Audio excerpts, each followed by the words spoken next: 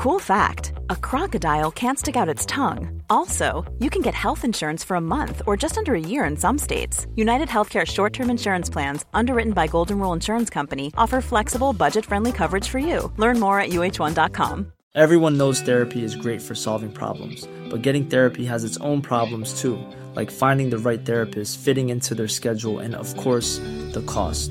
Well, BetterHelp can solve those problems. It's totally online and built around your schedule. It's surprisingly affordable too.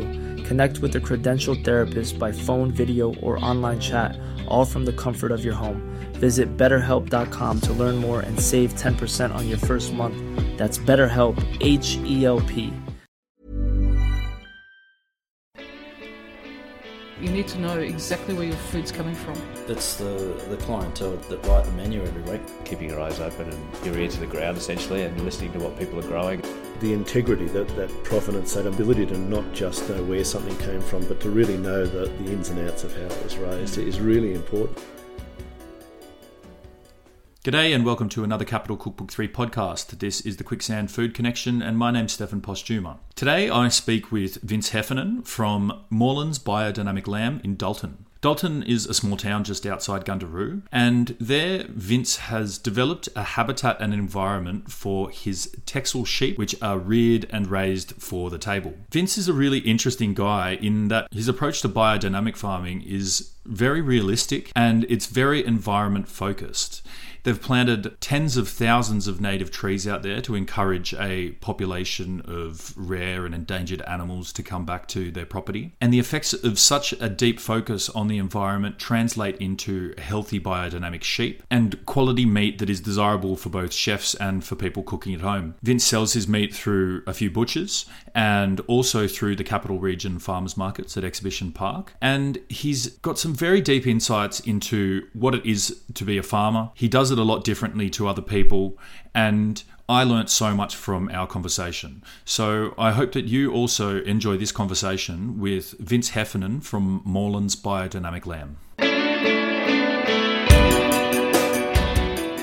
This country has been in our family for six generations. So my three greats, great grandfather Pat Moore was the first one to buy this off some other people in the 30s, so it's the 1830s. We've been down here, and I guess the place has changed shape a little bit. Little bits have come and gone, but it's about 3,000 acres now, a bit over 1,200 hectares. And it was sheep and cattle, but now we're just running sheep. Yep. It's a family farm, so it's run by my wife Janet and myself. And we during the big drought in the noughties, we got rid of our merinos, our wool sheep, and we've focused entirely on meat sheep since then. We run an operation that's organic. That's run using biodynamic principles. So this is Rudolf Steiner gave a series of lectures about 90 years ago that outlined a sort of an ecological approach to land management that was contrary to the newer chemical use of chemical applications that were being used to try and enhance agricultural output, but we're having other issues with health and disease and the like. So we're biodynamic. And do you want to just give us a brief explanation of how biodynamics works then? Yeah, that's pretty difficult. Yeah. After two gap decades, I went to university at the age of 38 to try and find out how biodynamics worked, and I spent a long time trying to study it, trying to understand it, and it's an approach to, if you think about organic agriculture being an avoidance of the use of fabricated chemicals, then it's really a matter of saying I can't do this and I can't do that. Whereas with biodynamics, it's a much more proactive approach to farming. So certainly there's no use of chemicals, but we go a step further and we try and work with principally with the soil and with the ebb and flow of the seasons to grow better produce. So when I say work with the soil, we put out what are called preparations on the soil, and there's much conjecture as to exactly how they work. I certainly know that they enhance the soil biology, so they're the things that are living in the soil, and the soil biology is very important for the health of the soil. It's important in terms of building the structure of the soil so as it doesn't get too waterlogged, and so as it also retains water when we are in drier times, and it allows pathogens, disease-carrying pathogens, to be eradicated, and it allows cycling of nutrients. So once you get that soil biology right, and biodynamic soils are renowned for having really healthy soil biology, a lot of health comes into the system. So in the plants, and then for the animals that are grazing on those plants or browsing those plants, they become healthy as well. So we've found that after a transition period, it's been something that's worked really well for us. Sure. When did that transition happen? It's about more than 15, less than 20 years ago. Yeah. And so I suppose the other thing that we do, and you probably don't see that so much today, but we have we use what's called a holistic grazing approach, which is all about having big mobs of sheep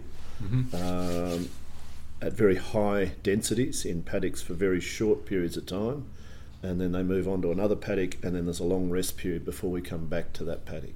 So rather than having a few sheep in every paddock around the property, we have 150 paddocks, and we sort of come in, crash graze for want of a better term, and then get out, and that brings enormous benefits to the system because it creates, again, enhances the soil texture, and it does wonderful things for perenniality and the type of grasses we grow, and also for animal health, because things like internal parasites are really overcome by going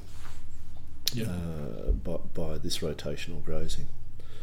And I suppose the other thing that's different here on Moorlands is that specifically my wife Janet has planted an enormous number of trees and shrubs, and you probably saw some of those in your photos today. And in total there's about 200 hectares or 500 acres that we've fenced off and revegetated, and it's that I guess it's that approach, that regenerative agricultural approach, that's seeing our biodiversity enhanced. So we're getting a lot more species of everything from lizards to insects right through to birds on the way up today. I saw diamond firetails going across, and I saw also a restless flycatcher, and I doubt that you'd see those anywhere else in the landscape today, or for probably 5 or 10 kilometre radius. So that they're quite rare species, but by having this really diverse range of shrubs, understory plants, it's even now extending to aquatic plants. Janet's planting aquatic plants in the creeks and dams. So we're really trying to work with, sort of that build it and they will come type concept of managing the landscape. But that's also good for the sheep. It's not our principal reason for doing it, but the sheep will browse. So they graze the grass, but they'll browse the leaves on the acacia trees, the wattle trees, and that has some health benefits to the sheep. That they're very healthy as a result. But again, that's all about judicious grazing. You can't just let them have access to it 365 days of the year, or they'd destroy the trees. So, but with our rotational grazing, it works really well. And sort of with this system, with enhancing the environment, like you say, it brings biodiversity.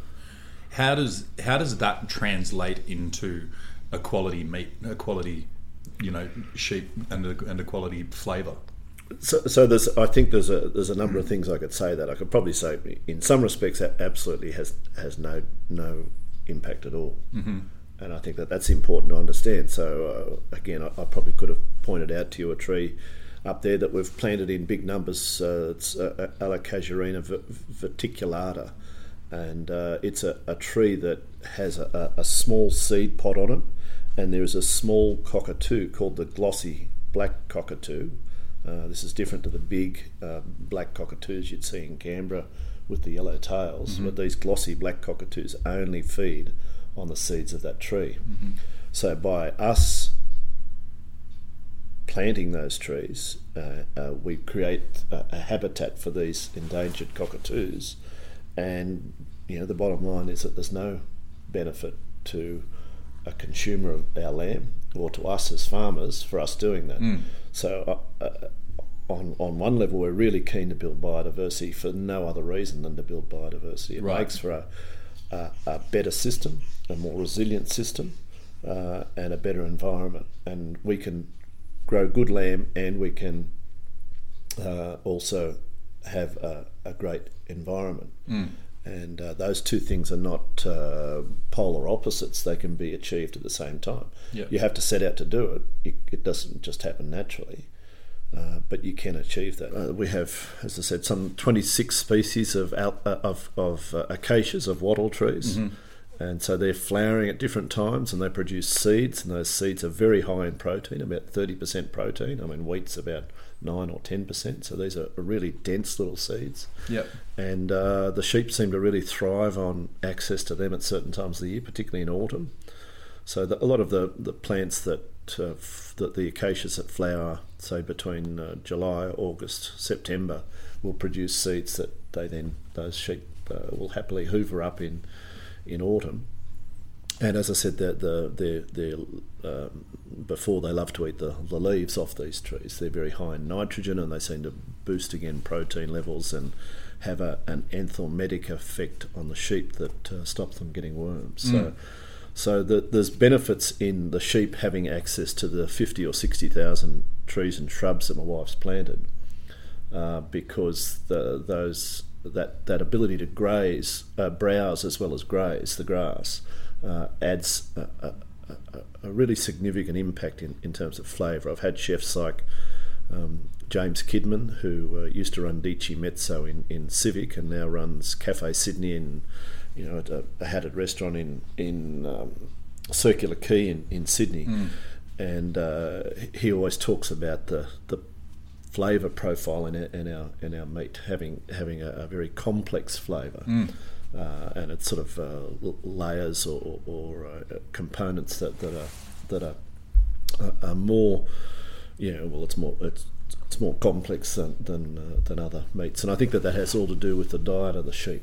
So the fact that we're using the biodiversity to try and increase the diverse range of plants that we've got to try and increase the biodiversity also flows through to the animals. But I suppose there's even other impacts. There's a little shrub called Bassaria that we've planted, and it's again largely lost in the landscape today. But Bassaria is a gorgeous little evergreen shrub, and it's also the host plant for Hymenoptera. Hymenoptera are the wasps, which are the main insect predator. So they're an insect that preys on other insects. Yep. And if you take away their home, then you lose the wasps out of the system. So if you take the predator out of the system, you see these big spikes in insect numbers, be they flies or mosquitoes or grasshoppers. And so we're by restoring some balance in the system, we're overcoming problems that would impact on our sheep, potentially maybe through flies or through grasshoppers taking all the green out of the pasture in the summer months. Yeah, exactly. So there are benefits, but I think basically the main benefit is an aesthetic and a knowledge that you're doing some good to the land. I think for a lot of people, some people it won't be important to them, but for other people, just the knowledge that if they're buying our lamb, that they're making a difference out there. Exactly. I think that does ring true for a lot of people. Yeah. Do you think that? How do you think that? Like, you attend the farmers markets in Canberra and you supply local chefs.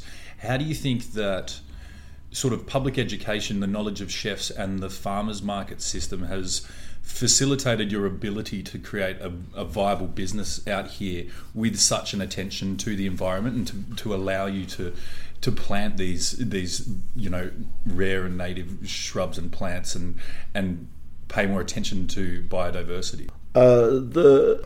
I think you've been out here as a part of a group of chefs with a restaurant, so this would be something that you'd understand. But would you have gained as much today as you did on that trip, or have you learnt more today about what we're doing? A bit of both. Yeah, I don't know, different aspects from both trips, I think. Okay. Yeah. But yeah. So I find when you're dealing with chefs, chefs will support you. We talked about someone in Canberra supporting us right now, but I wonder what the front of house staff are sharing with the however many covers they've got in that day. And do they really know what we're doing, or can they explain? If someone says to them, what's biodynamic, can they tell them anything about what biodynamic is? Do they know that we're planting a lot of trees? Do they know that it may have an impact on the flavour of the meat, a positive impact? I don't know. We're using a breed of sheep that's fairly uncommon in Australia, the Texel, which is a Dutch breed. I think in Holland they pronounce it Texel, the Texel Islands off the coast of the Netherlands. So, and it's a beautiful, fine textured meat. A lot of Australian lambs are based on the merino, which is a wool sheep, and it's not really a great meat sheep, and the merino is known for coarse, ropey texture, whereas these Texels have got a very different, a real silky texture, and the fat's just a sort of a light marble, what's called intramuscular fat, and it's really sweet and nutty, and so those things come from the breed, but then you've got the other parts. So I think it's very difficult at where there's a very limited interaction between people, as would happen between a waiter or waitress and a client in a restaurant, or even at a farmer's market, where we literally talk to people often for maybe 5 or 10 seconds before they make a decision, or maybe a minute or two. It's very hard to do even what we're doing today, talk about that type of detail. But we can start the conversation happening. Yes. And once we start the conversation, people come and have a look at our Facebook page or our website, or they get onto our mailing list, and we send a newsletter out once a month. It's not very long, it's probably only an A4 page. But we've been doing this for a decade, so there's people who have had 120 newsletters from us. Sure, yeah. And so as we talk about maybe, a tree that we've planted, or a bird that's arrived, it might be the rainbow beaters that come and nest here over summer, and then move back up to New Guinea for the winter, or the superb parrots that are up in the Nemoy Valley for the winter and come here and nest in the summer again, and the problems and stresses that they're currently experiencing, and how we can help by planting Acacia rubida for the superb parrots, or eradicating foxes to give the rainbow beaters a chance. So, as we can share these stories, and it might be just, as I said, it might be just an A4 page, I think people get a better and better understanding of what's happening.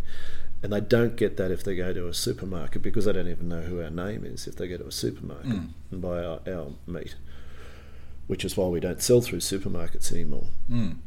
So we do develop a relationship, and it's a two-way relationship. We find out about our clients and they find out about us, and we get our clients to come out and visit the farm so as they can see for themselves, and a real hands-on experience, sort of close that loop, if you like, so they know where their meat comes from. That's it.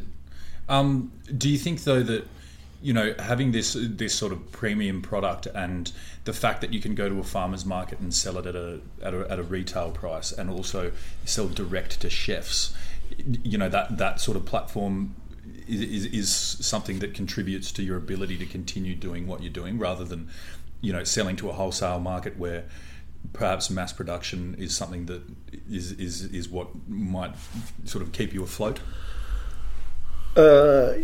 Yes. Look, so if I had to describe our market, I'd note we sell lamb 3 or 4 different ways. So we sell to butchers who then on-sell to restaurants. We sell directly to restaurants. We sell lamb by the cut at the farmer's market at a little bit below probably the retail price for organic meat. And we sell whole lambs at the farmer's market, so people can go and buy a box of lamb. Yeah, tell us how that works, because so it's a great way to do it. A 20 kilo carcass is put into a box. It's cut in serve-sized portions and cut the way people want, so they can get loin chops, the little T-boney ones, 16 of those, or they can get 2 backstraps and fillets. So they choose the cuts they want. It goes into the box. They pay $240 for that 20 kilo carcass that way, and at about there's something like 60 serves in a lamb. So it's about $4 a serve. Now, certainly some of those are going to be mince. Yeah, exactly. And others will be neck chops for casseroling.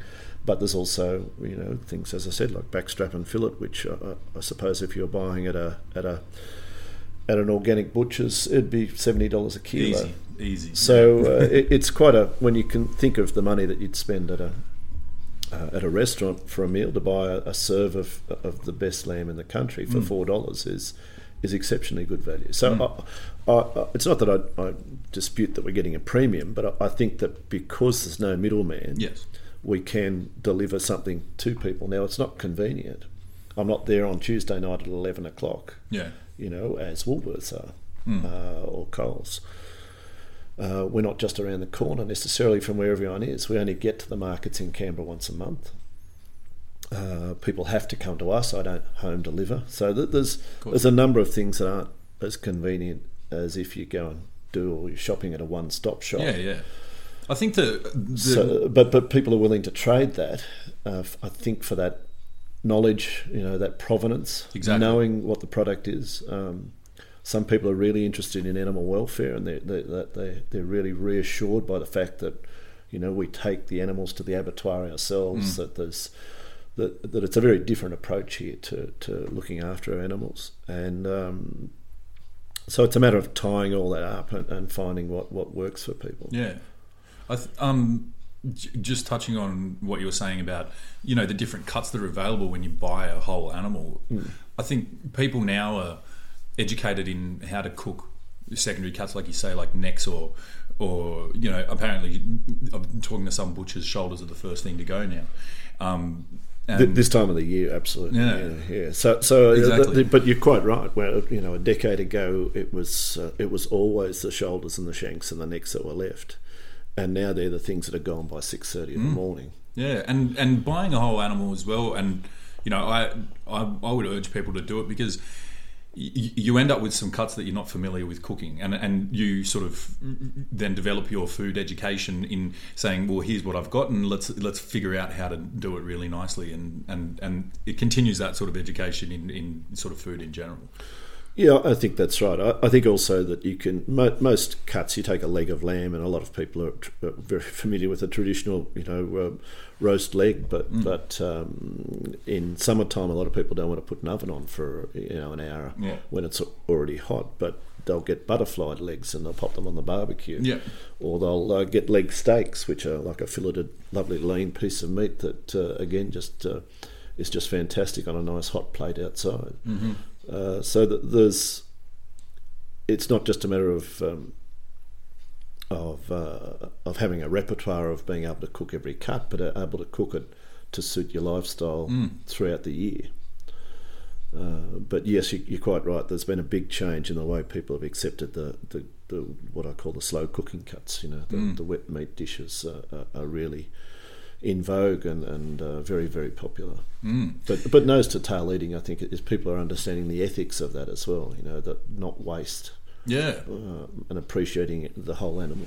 I agree. And it's sort of it might be a bit of a trickle down effect in seeing those cuts offal and those sorts of things used in high class restaurants and done really well, or also, you know, in the media.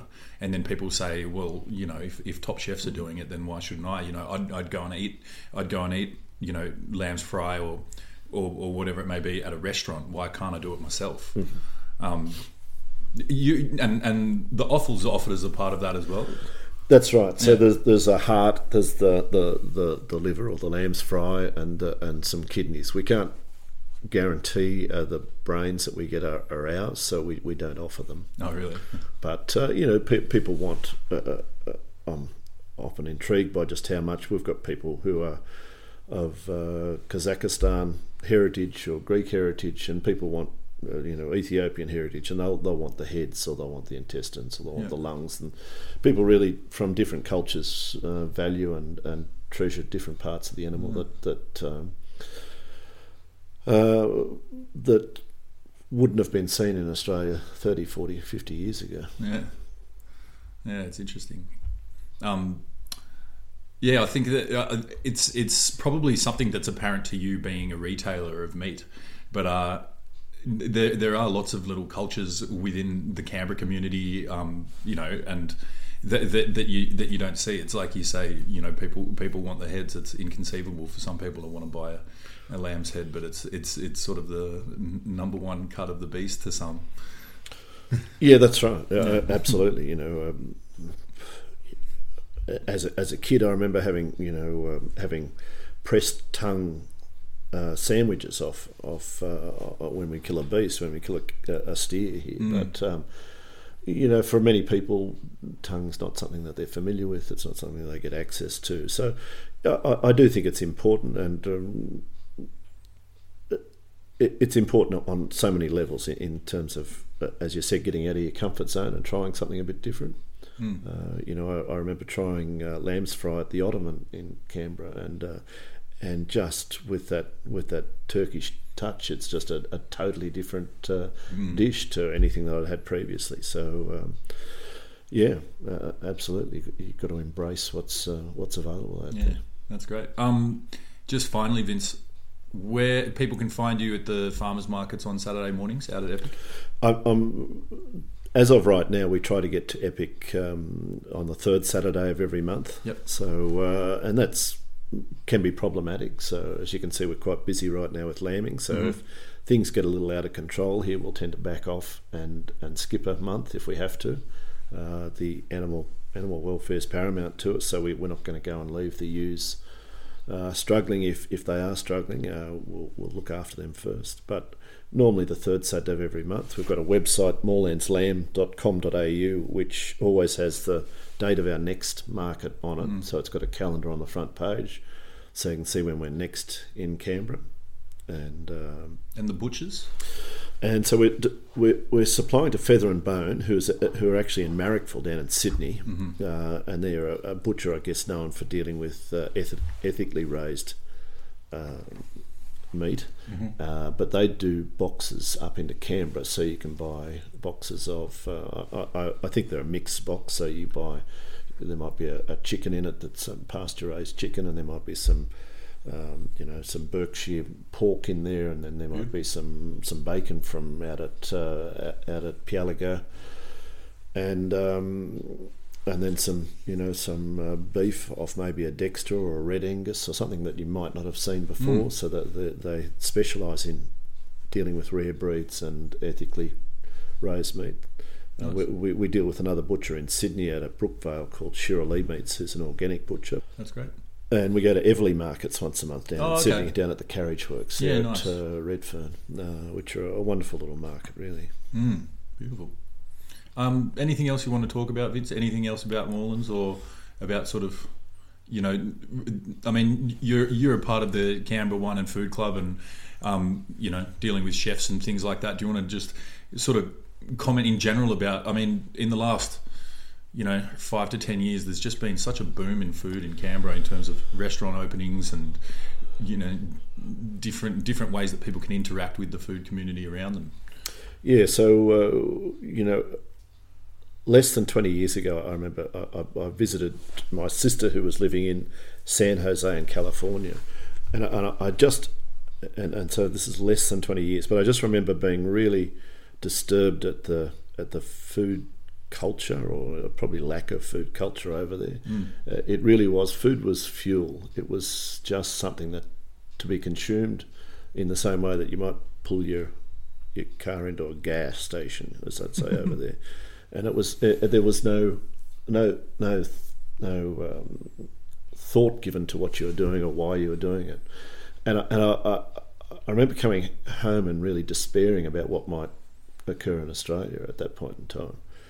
And we don't seem to have gone down that path. Well, certainly, I suppose the fast food and the big supermarkets maybe, but at a polar opposite to that, there is this duality where there's a group of people who are very mindful about what they eat and what the impact of that is. If you buy meat off someone who's got their sheep or cows in a feedlot, what are the ethics behind that? Not just in terms of the animal, but also in terms of the amount of grain that's got to be grown.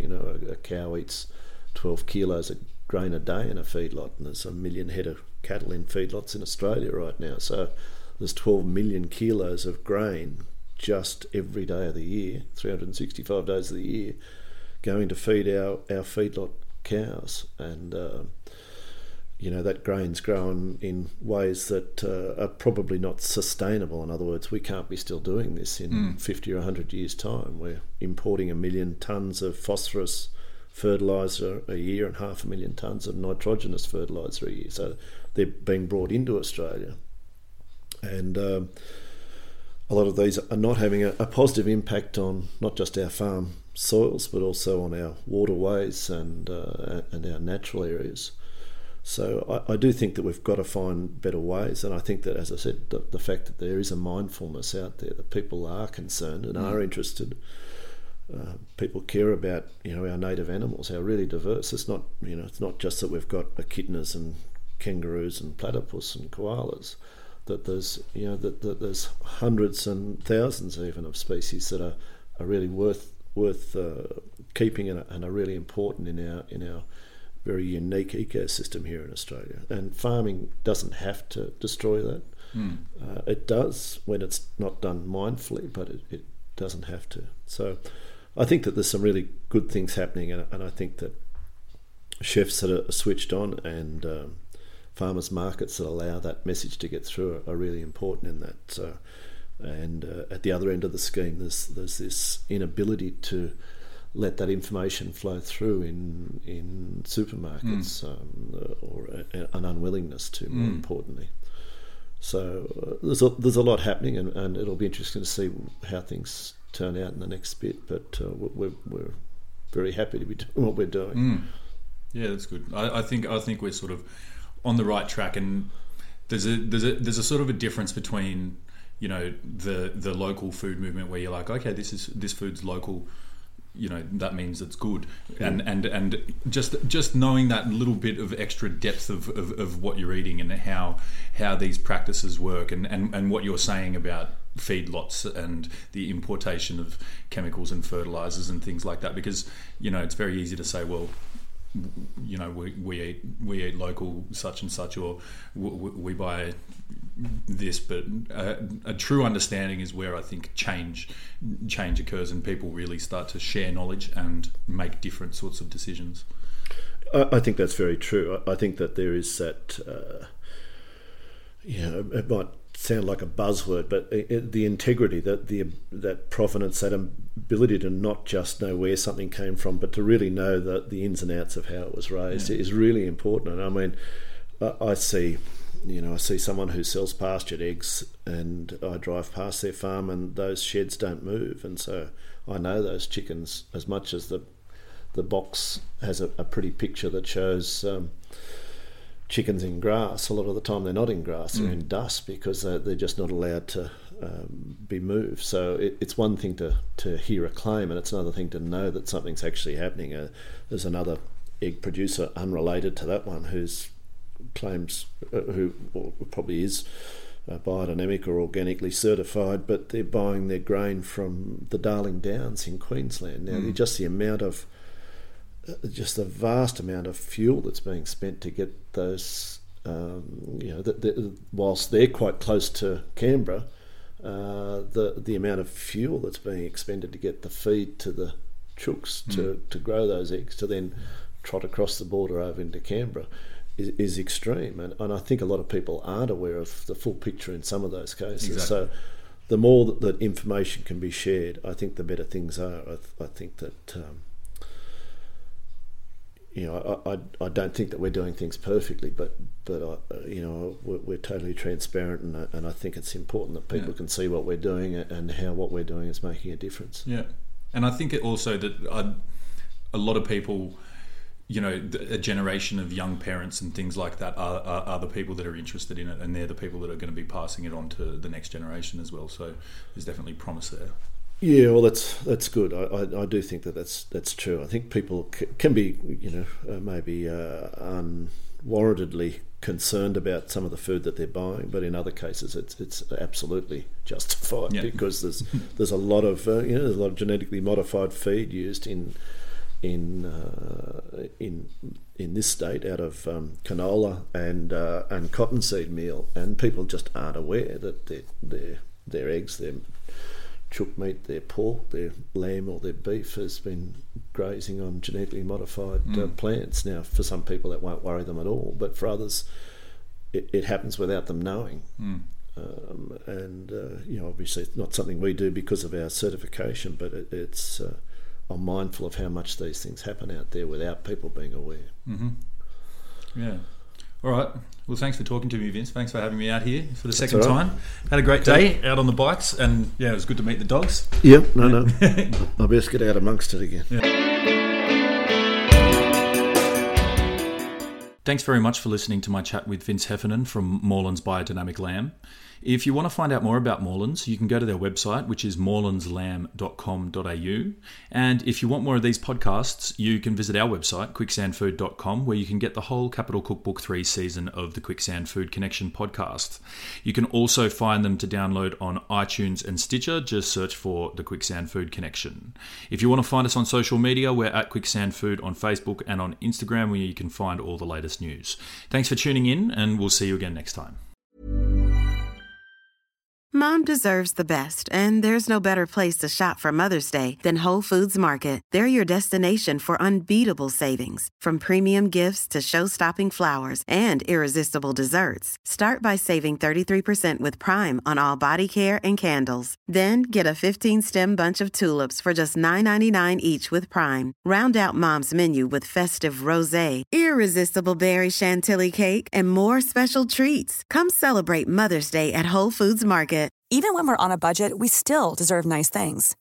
Quince is a place to scoop up stunning high-end goods for 50 to 80% less than similar brands. They have buttery soft cashmere sweaters starting at $50, luxurious Italian leather bags, and so much more. Plus, Quince only works with factories that use safe, ethical, and responsible manufacturing. Get the high-end goods you'll love without the high price tag with Quince. Go to quince.com/style for free shipping and 365-day returns.